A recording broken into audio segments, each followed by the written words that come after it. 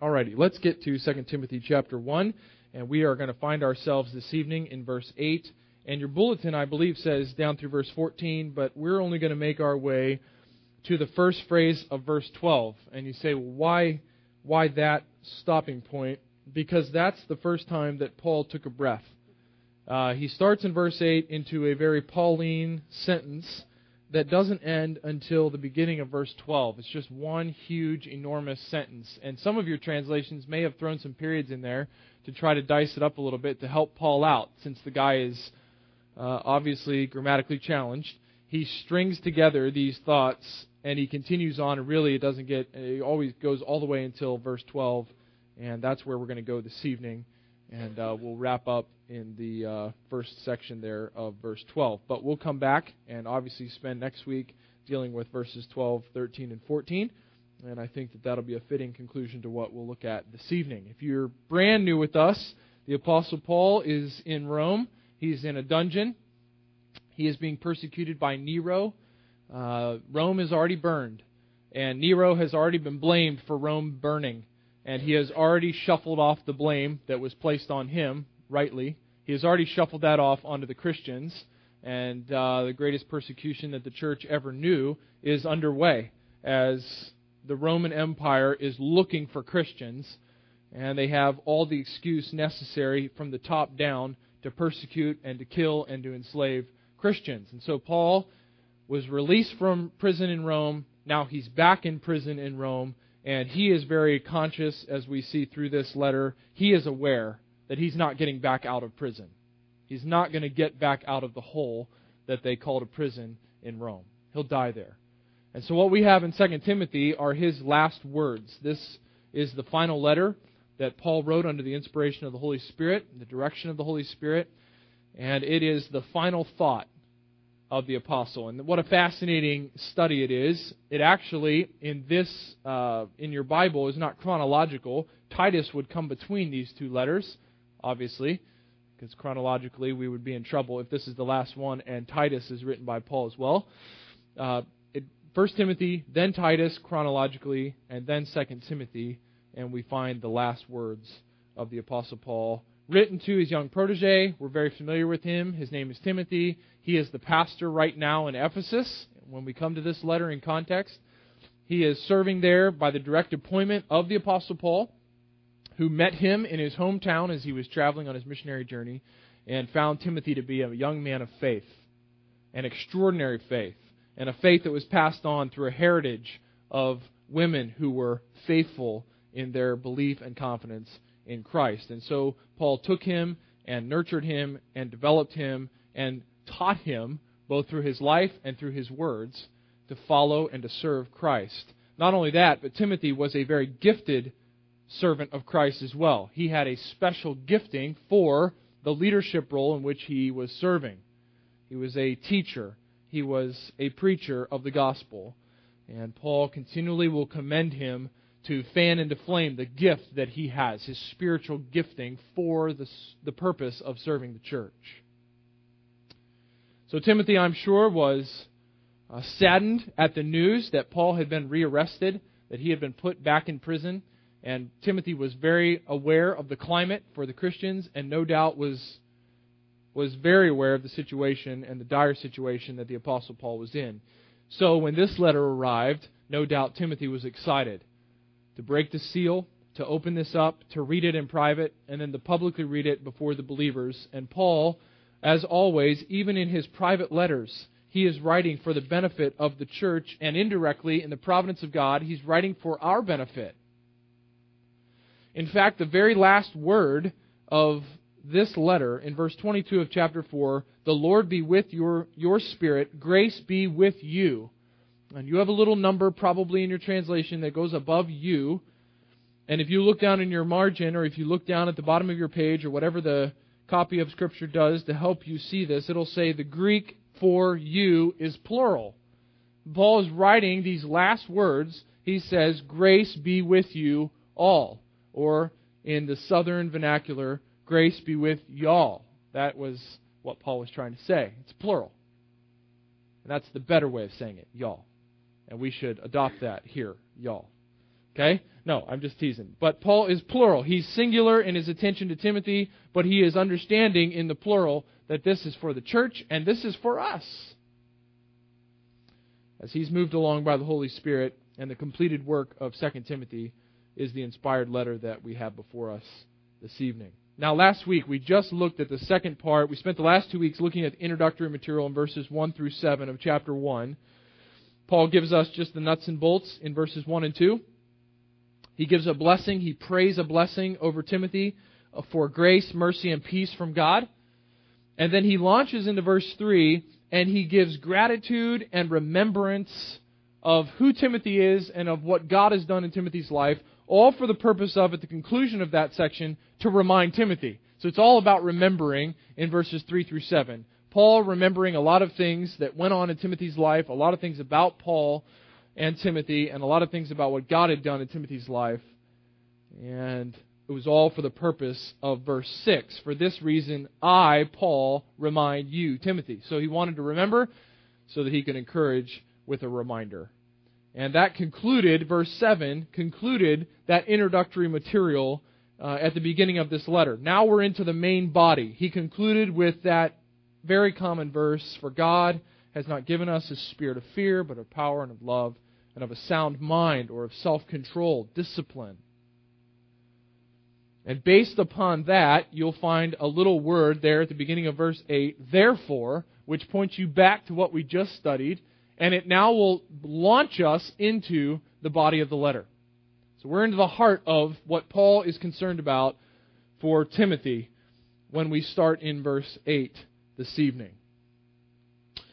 What we're going to find tonight is that Paul calls on Timothy, and he calls on you, and he calls on me, under the direction of the Holy Spirit. God calls on us to be shameless.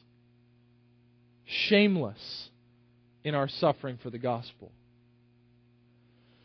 Now, shamelessness is not something that we're unfamiliar with. We've all seen shameless activity. Sometimes we have to turn our head away because it's hard to watch someone else make a fool of themselves with shameless activity, whether that be on a television screen or whether that be in person or at an event, a social event, and you watch someone be shameless in front of you, and you think if only you had a little bit of shame, it would be good. It would kind of contain you a little bit.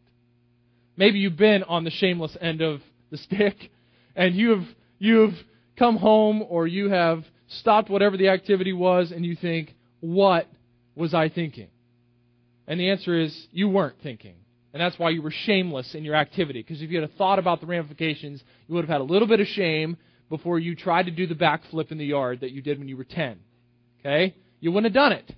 And everybody laughed and had a great time, and you have grass stain on you, and you'll be sore for 3 weeks, and you think, that was foolish of me. Shameless activity sometimes goes along with sinful activity as well. A shamelessness that comes from a total removal of inhibition, which is a God-given trait from your conscience, where someone who is under the control of another substance acts so foolishly and so irrationally and so illogically and so shamelessly that we're embarrassed for them. And we want them to be back under control. So shamelessness is not something foreign to us, but that is exactly what we're going to be called upon to live out in verse 8. And that's what's going to be explained to us in verses 8 through 12. It's not a shamelessness in mundane activities of life. It's not shamelessness in a social activity or a game setting or a television show or anything else. This is shamelessness when it comes to the highest priority of the gospel of Jesus Christ.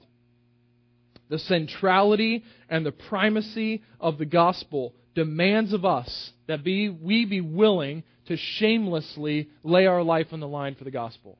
And this is difficult. This is a challenge. And this was difficult for Timothy. And don't get the sense that you're not connected to this account, that you're somehow different than young Timothy was. And, well, he was a pastor, Adam. I mean, Paul's talking to him, and if you knew the context, you would know that this was a pastor. Or he was thousands of years ago. And this was in Ephesus. I don't even know where Ephesus is. this is Kingsburg, or this is the San Joaquin Valley. This doesn't relate to me. This is contextual, and I have a hard time bringing this into my life. Don't get the wrong idea. This battle has been going on since Peter, in the very presence of Jesus Christ, was shameful of the gospel of Jesus Christ. The Apostle Peter, right in front of the Lord. In fact, the gospel accounts tell us that Jesus looked at him when he denied him. He was that close that from the porch Jesus could see Peter. And Peter, who had just seen the Lord glorified at the Transfiguration, denied in shame that he was in any way associated with our Lord Jesus Christ.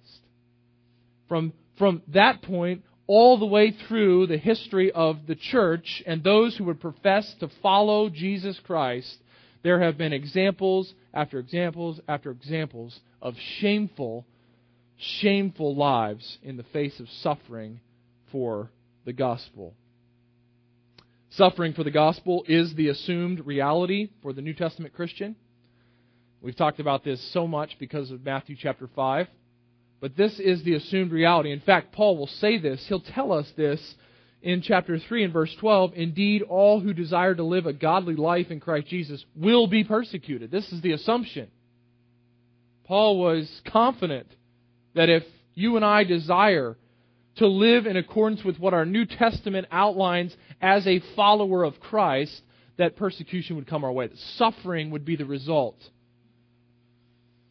This is the assumption. Matthew 5, 10 through 12, 2 Timothy 3:12. And all of that brings us then to this particular scenario. And I do want to remind you again that Paul is writing here as one who is suffering beyond what any of us have experienced. And he's writing to one who is afraid of suffering in a way that none of us are afraid of suffering. Okay? So the argument is from the greater to the lesser. I mean, Paul is here addressing Timothy, who no doubt is scared of suffering at a level that none of us are scared of suffering. If you are bolder than you have ever been with the gospel this week, you are not afraid of being stoned. It's not going to happen. If you are bolder than you have ever been with your testimony, with your lifestyle, you are bold in proclaiming the glories of the cross, which is foolishness to the world around us. You are not afraid. You are not afraid of being taken outside of town and being beheaded. It's just not part of your fear. And yet what we'll find here is the Apostle Paul addressing one who was very aware of the persecution and the suffering that would come to those who would, in fact, stand shamelessly for the gospel. And he speaks these strong words to him. Now, moving to the lesser, how much more are we responsible to live shamelessly for the gospel when our greatest fear of suffering is that a coworker might snicker and say, "You're a dumb Christian. You idiots, don't ever use your brain. Why don't you read a science book? Prove to me that God exists." And in the moment, we well up with fear. We well up with shame. And we think, "I can't defend myself. Maybe it's not true." And we get scared, and the fear of man brings a snare to us. Proverbs 29:25 tells us, and we fall flat on our face. So let's take these instructions, which are potent.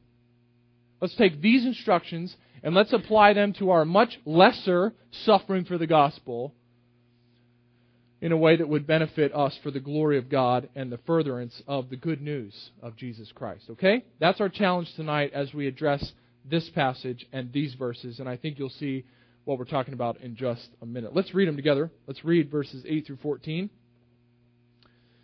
And then we'll jump in and see what God has for us this evening. Therefore, based on this promise, this statement that God has not given them a spirit of fear, that Timothy should be bold, now verse 8 says, "Therefore, do not be ashamed of the testimony about our Lord." That's the gospel. Do not be ashamed of the testimony about our Lord, nor of me, his prisoner, but share in suffering for the gospel by the power of God. Verse 9. Now describing the power of God, who saved us and called us to a holy calling, not because of our works, but because of His own purpose and grace, which He gave us in Christ Jesus before the ages began, and which now has been manifested through the appearing of our Savior Christ Jesus, who abolished death and brought life and immortality to light through the gospel, for which I was appointed a preacher and apostle and teacher, which is why I suffer as I do. But I am not ashamed, for I know whom I have believed, and I am convinced that He's able to guard until that day what has been entrusted to me. Follow the pattern of sound words that you have heard from me in the faith and love that are in Christ Jesus. By the Holy Spirit who dwells within us, guard the good deposit entrusted to you. Timothy goes on then to mention by name a few of those who have turned away from this very command. That's how he concludes the first chapter. But for our sake tonight, we're just going to look at verses 8 through 14, and in specific, just verses 8 through 12, as this first primary point of confrontation from the Apostle Paul. There are two imperatives that we find in verse 8 that set us up for all of what we will find in verses 9, 10, 11, and 12. Two commands given by Paul. One is a negative and one is a positive. These are not hard. You can underline this. Maybe you did diagramming when you were in junior high or something, and you underlined the subject once and you underlined the verb. Good. We did. Twice. Okay, we did it once and then twice. Anybody else do that? Good. Those were good schools. Wherever you went, that was a good school. You guys have done that? That's a good school. That's a good school. All three of us who underlined verbs twice and subject once, when we come to verse 8, we have no subject to be found. Therefore, do not be ashamed. That's because we have an imperative. We have an understood subject, and the understood subject is you. You, Timothy. And some of you are just going, whoa, we are on a different planet. What in the world are you talking about? I was a grammar guy. I love grammar. I was an English minor in college, which is secondary, because if you saw my GPA, it wouldn't mean anything to you. But I do care about language.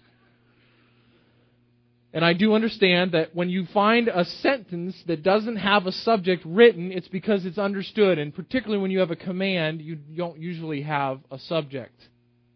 It's just a statement. Do not be ashamed. And the understood subject is you, Timothy. Don't be ashamed. And the second imperative is the second part of the verse, in verse 8. What's the second imperative? What's the verb, the second verb that we find in verse 8?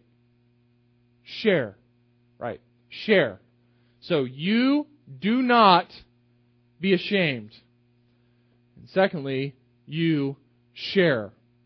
Now, just as an exegetical note for you, this is not leading us to believe that Timothy was already ashamed of the testimony of our Lord or of Paul. So there are times in your New Testaments when you have a command that actually gives the idea of stop being ashamed. Okay, so it's already happening is the assumption. And now Paul's addressing it and saying, I want this to stop. There is a way to write that, and this is written in a way that doesn't assume that it's already happening, but says, don't let it happen. Timothy, don't let yourself become ashamed of the testimony of the Lord or of me, His prisoner. That's Paul's message. Timothy has not abandoned the truth. He has not stood shamefully for the testimony of the Lord or for Paul, but Paul is concerned that he is on the brink. He is in danger of bringing shame or being shameful about the testimony of the Lord and of Paul himself. Now, notice, we find in the latter part of verse 8, two little prepositional phrases, and I had no intention of this being a super grammar lesson, but two little prepositional phrases. And you know prepositional phrases, I'm sure, because of all three of us who studied grammar. At the end of verse 8, we have two prepositions.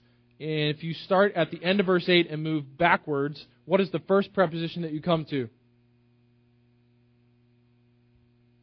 Start at the end, move to the back. We come to, maybe in your translation, we have by in the ESV. By the power of God. And before that, we have for the gospel. Two little phrases, right? These are vital to us.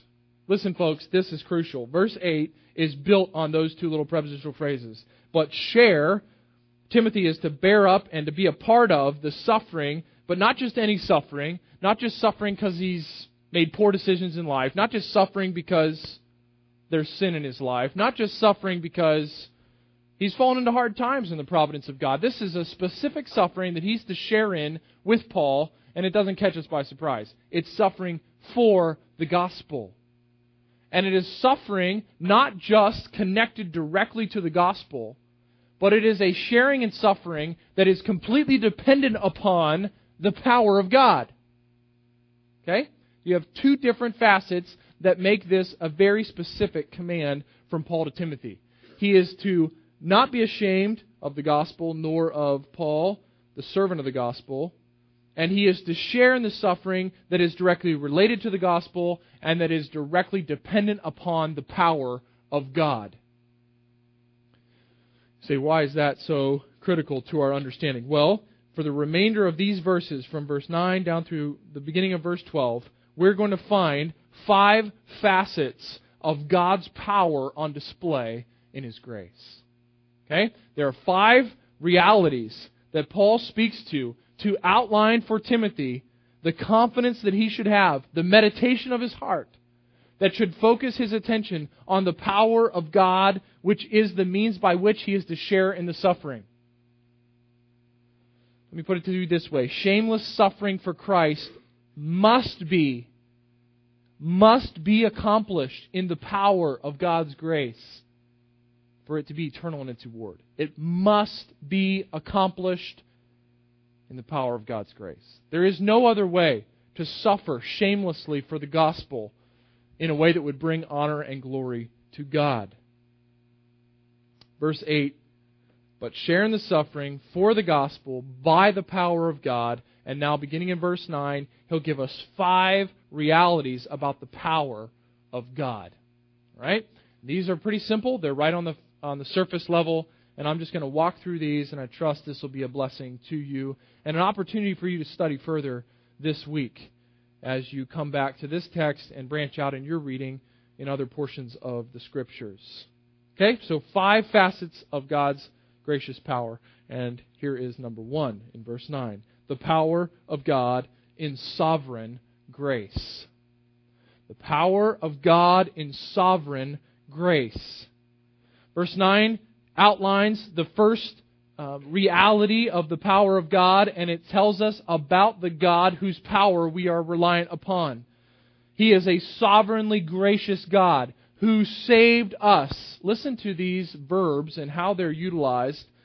He saved us, and He called us to a holy calling, not because of our works, but because of His own purpose and grace. This is God's work. And that theme carries on throughout, even down to the last section where Paul says He was appointed. It was all God. God had done this work. The sovereign grace of God is the first aspect of the power of God, which is the means for shameless suffering for the gospel. It was God who saved you.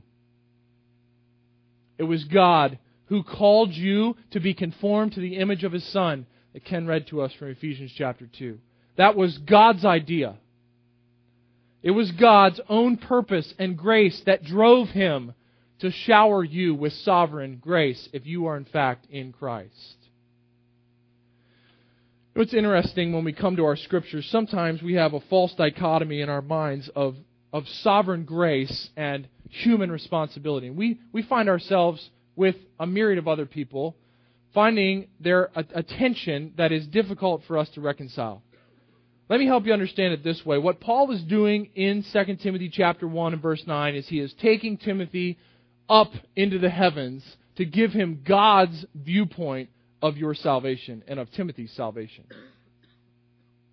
You want to shamelessly suffer and stand firm, sharing in the suffering for the gospel?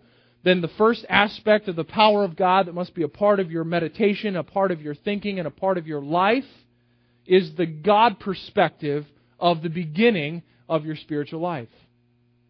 From God's eyes, there was only His work being accomplished.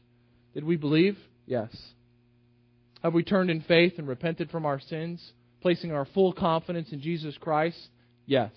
Is today the day of salvation, and only those who will believe will be saved in this age, right now? No promise of any other age? Yes. Is that somehow conflicting with the reality that God alone saves? No. Because we are standing in the heavens in verse 9, and we are watching salvation unfold from the very eyes of God. He saves us, He calls us, He sets us apart for His work, and it has nothing to do with our works. But it all is generated from His purpose and His grace. Isn't this amazing? Ephesians chapter 1 further outlines this grand reality. I know this is a favorite passage of many of you. Chapter 1, verse 3 of Ephesians says, "Blessed be the God and Father of our Lord Jesus Christ, who has blessed us in Christ. He blessed us in Christ with every spiritual blessing in the heavenly places, even as He chose us in Him before the foundation of the world, that we should be holy and blameless before Him. In love, He predestined us for adoption as sons through Jesus Christ, according to the purpose of His will, to the praise of His glorious grace, which He has blessed us in the Beloved, with which He has blessed us in the Beloved. In Him we have redemption through His blood, the forgiveness of our trespasses according to the riches of His grace, which He lavished on us in all wisdom and insight, making known to us the mystery of His will, according to His purpose, which He set forth in Christ, as a plan for the fullness of time, to unite all things in Him, things in heaven and things on earth. In Him we have obtained an inheritance, having been predestined according to the purpose of Him who works all things according to the counsel of His will, so that we who were the first to hope in Christ might be to the praise of His glory. In Him you also, when you heard the word of truth, the gospel of your salvation, and believed in Him, were sealed with the promise of the Holy Spirit, who is the guarantee of our inheritance until we acquire possession of it, to the praise of His glory." This is the power of God in sovereign grace. And this is the primary reality that Paul brings to the mind of Timothy in this letter, to call upon him to share shamelessly in the suffering for the gospel. Now, it's critical for us. It's critical for us in the era in which we live for us to evaluate our first impression of our salvation. A lot of times our first impression of our salvation was a lot about me. It was a lot about my activity. It was a lot about my belief. It was a lot about me.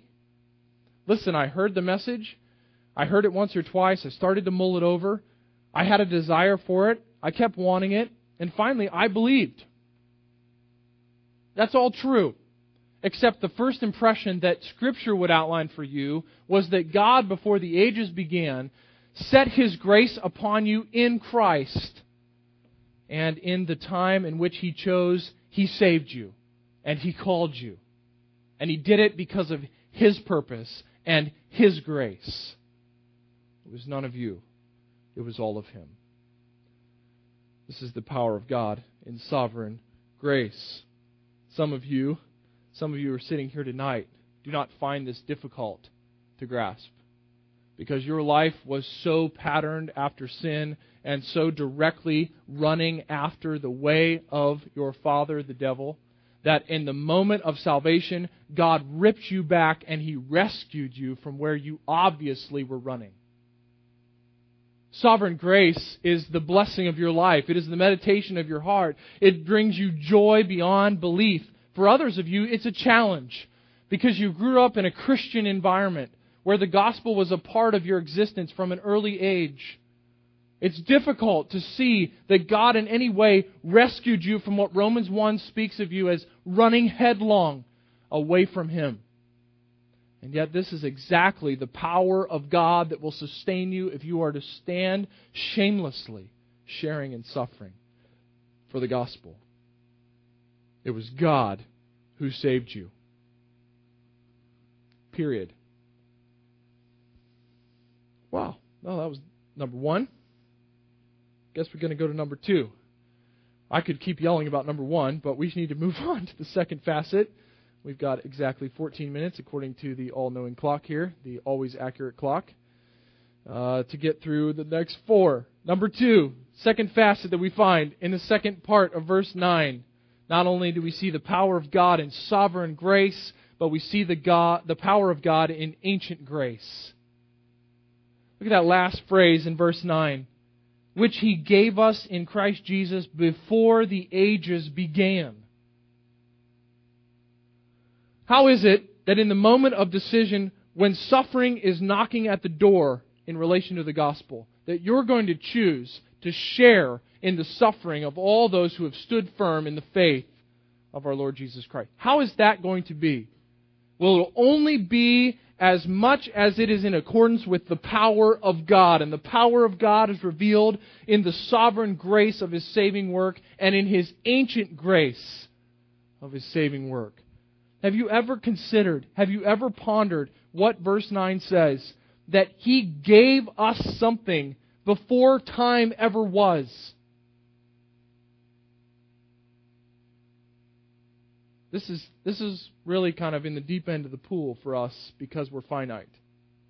But before there were any ages, before there were any facets of history, before there was any creation, way before Genesis 1:1, way back, timelessly ago, which is beyond our comprehension, God had already granted us a grace gift.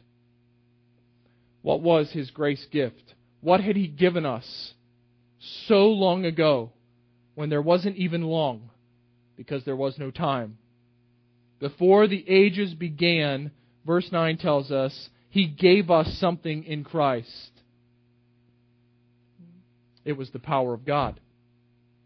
It was the power of God who saved us, not because of our works, and which He gave us in Christ Jesus. The power of God that we possess was granted to us before there was ever any time, before you were ever created, before your greatest grandparent was ever created, before Adam was created, or Eve, before there was space, when God existed just in the presence of Himself, in the fullness of the Trinity. Your brains are allowed to be going to mush at this point. Mine does too. God gave us His power in Christ Jesus. It's not just that He picked everybody and He said, here's all my power. It was those who would be in His Son who would receive this power of God. This is the power of God in ancient grace. Grace that goes beyond our comprehension into the past. Titus chapter 1 begins with this grand truth being put up at the front of Paul's letter to Titus. He says, Paul, a servant of God and an apostle of Jesus Christ, for the sake of the faith of God's elect, God's chosen ones, and their knowledge of the truth, which accords with godliness, in hope of eternal life, which God, who never lies, promised before the ages began. Now, who did God promise that to before the ages began? You really only have a couple of options.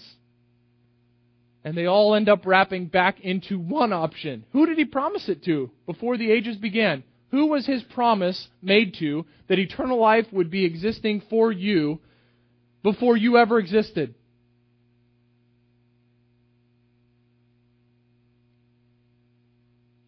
Let's go back. Nobody's created. No angels are created. There are no ages. There are no time. There is no time. Who exists in the presence of God?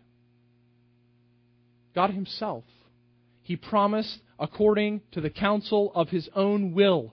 He made a pledge to Himself before the ages began to provide the hope of eternal life to all who would be in Christ Jesus. This is ancient grace. God's powerful sovereign grace has always been through the Messiah Jesus even before creation took place. Now, what is the implication of this reality?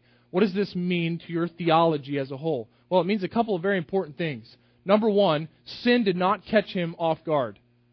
He was not baffled at what happened at Eden.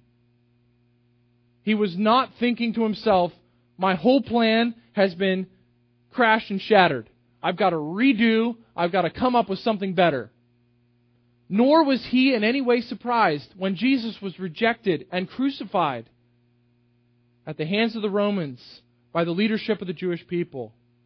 In Acts chapter 2, Peter tells us that it was God who ordained that to take place. Ancient grace, by implication, means that God was not at all caught off guard by the events of the fall, nor the crucifixion of Christ. Nor is He in any way caught off guard by the salvation of sinners. This has been His plan from before there was time. This is the power of God in ancient grace. What kind of reality would make us shamelessly share in suffering for the good news of Jesus Christ?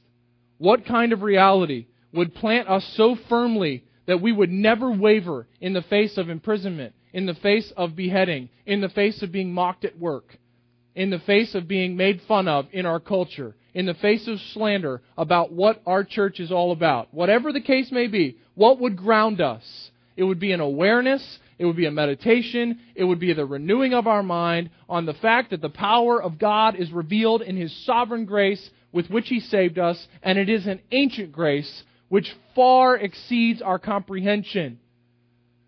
God did this. How could I ever turn my back on a God who would save a sinner like me?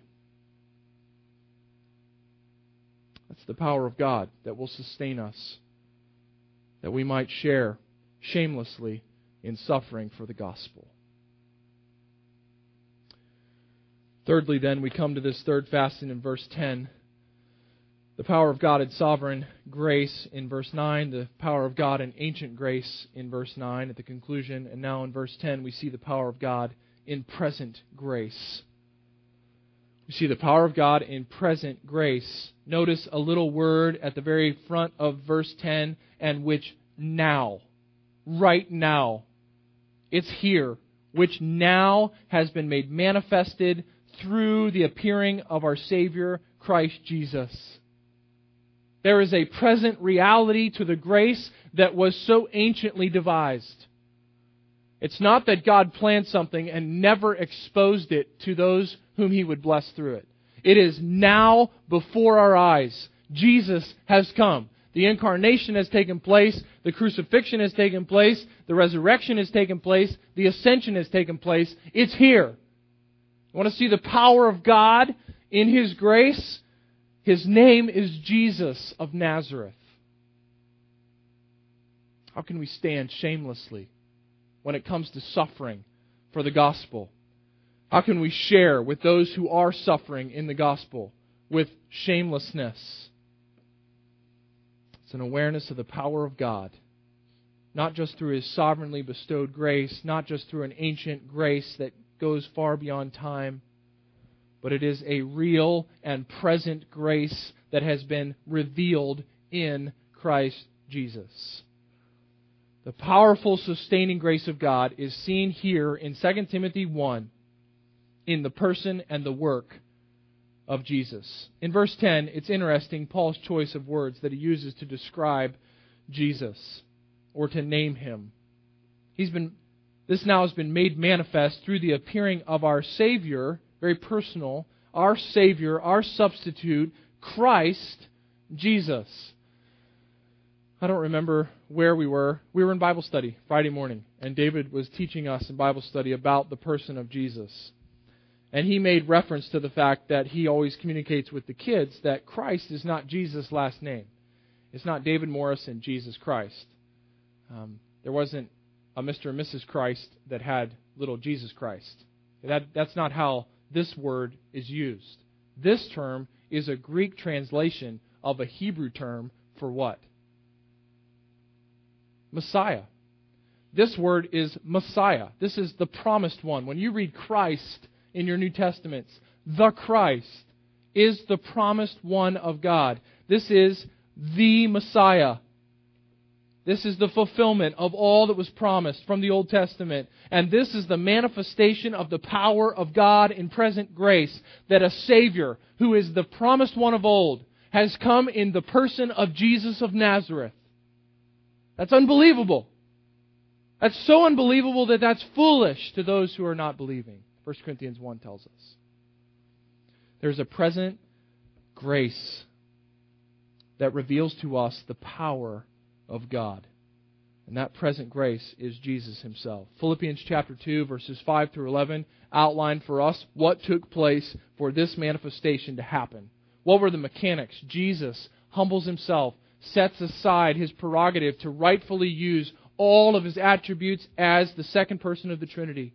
He comes in humility. He is born as a man. He is the man God, and He humbles Himself in obedience even to the point of dying. God humbled Himself to die as a man. Not just to die, but to die the death of the cross. And in resurrection life and in victory over death, He is now exalted at the right hand of the Father, and in time every single knee will bow and every tongue will confess that He is in fact Lord. Those are the mechanics of the power of God in present grace, in manifested, revealed grace, which is Jesus Christ. We've got time for one more. Let's keep going. Verse 10. We'll finish verse 10, and as much as it pains me, we'll stop on a comma. Okay? And we'll come back to it. Can't stand stopping on commas. I don't like that at all. The power of God in sovereign grace, the power of God we see at the end of verse 9. In an ancient grace, in verse 10, we see the power of God in a present grace, which now has been manifested. And the conclusion of verse 10, we find the power of God in a saving grace, who abolished death and brought life and immortality to light through the gospel. So what happened when that present grace arrived and was manifested? Well, here's what happened. God abolished death. Christ, in His death and in His resurrection, completely abolished the power of death for those who are in Christ. Not only did He negatively crush and abolish and set aside death, but He had a twofold spotlight that He shined. Notice at the end of verse 10. Not only did He abolish death, but He brought life and immortality to light through the good news of the gospel. He brought life and immortality to light. I love that phrase. He brought it to light. He shed light on life and immortality. It's as if we were all in darkness. Pitch black darkness. I remember as a kid we were in caverns somewhere. Where were we, Mom? We were in caverns, right? Is this in Pennsylvania? Okay, we're in a cavern in Pennsylvania, and we're down underneath in the depths of the earth, thousands of miles down. No, just kidding. We could hear things. We're down in the depths of the earth. They click the lights off, and then they tell us to put our hands in front of our face, and it is pitch black. You can't see anything. You can't see your hand right in front of your face. This was our state because we were dead, Ephesians 2 tells us. Everything was pitch black.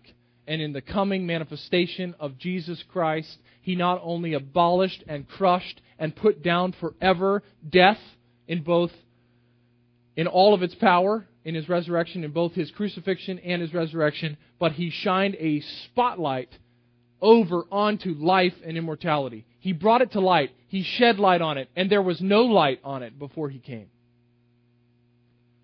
Jesus Christ provides for us the power of God in saving grace, a grace that rescues us from death and provides for us life, eternal life, immortality. Though we die physically, our physical death has no sting. This is what 1 Corinthians chapter 15, at the end of the chapter, is so familiar to us. We've just studied this recently as well as we talked about these truths at Easter. Verse 50, Paul says, I tell you, brothers, flesh and blood cannot inherit the kingdom of God, nor does the perishable inherit the imperishable. Behold, I tell you a mystery. We shall not all sleep, but we shall all be changed in a moment, in the twinkling of an eye, at the last trumpet. For the trumpet will sound, and the dead will be raised, imperishable, that is never to die again. And we shall be changed, for this perishable body must put on the imperishable, and this mortal body must put on immortality. And when the perishable puts on the imperishable, and the mortal puts on the immortal, then shall come to pass the saying that is written, Death is swallowed up in victory. O death, where is your victory? O death, where is your sting? The sting of death is sin, and the power of sin is the law. But thanks be to God who gives us victory through our Lord Jesus Christ. The present grace of the manifestation of Christ provides for us a saving grace, the abolishment of death, the total removal of death from the experience of the believer. Yes, there is physical death, but it will only be temporary because it will be replacing the mortal with immortal, the perishable body with an imperishable. And eternal life will be the result of the saving grace that is the power of God revealed in Christ. God did these miraculous works, we find at the end of verse 10, through the gospel. The good news of salvation has turned the believer from death to life, from mortality to immortality. These are the grand truths. Paul starts with just a couple of imperatives. Don't be ashamed and share. Some of you young parents, you're saying that a lot. Share, share, share. Paul says share. But he's not talking about a simple physical sharing. He's talking about taking on the suffering that comes when we stand for the gospel.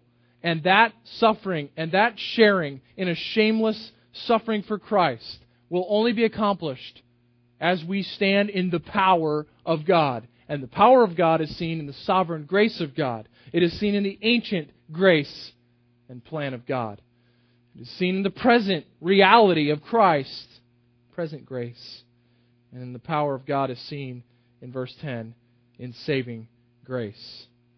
Oh, we so got this. All right, number 5. Let's finish. We can do it. I remember. It has not been many years. It's been only a year since I was sitting right where you are. And I heard the fateful words, let's finish. I thought, we're never going to finish. Okay? I have a long line of pastors who have said, let's finish. But we're going to do it. Okay? I'm living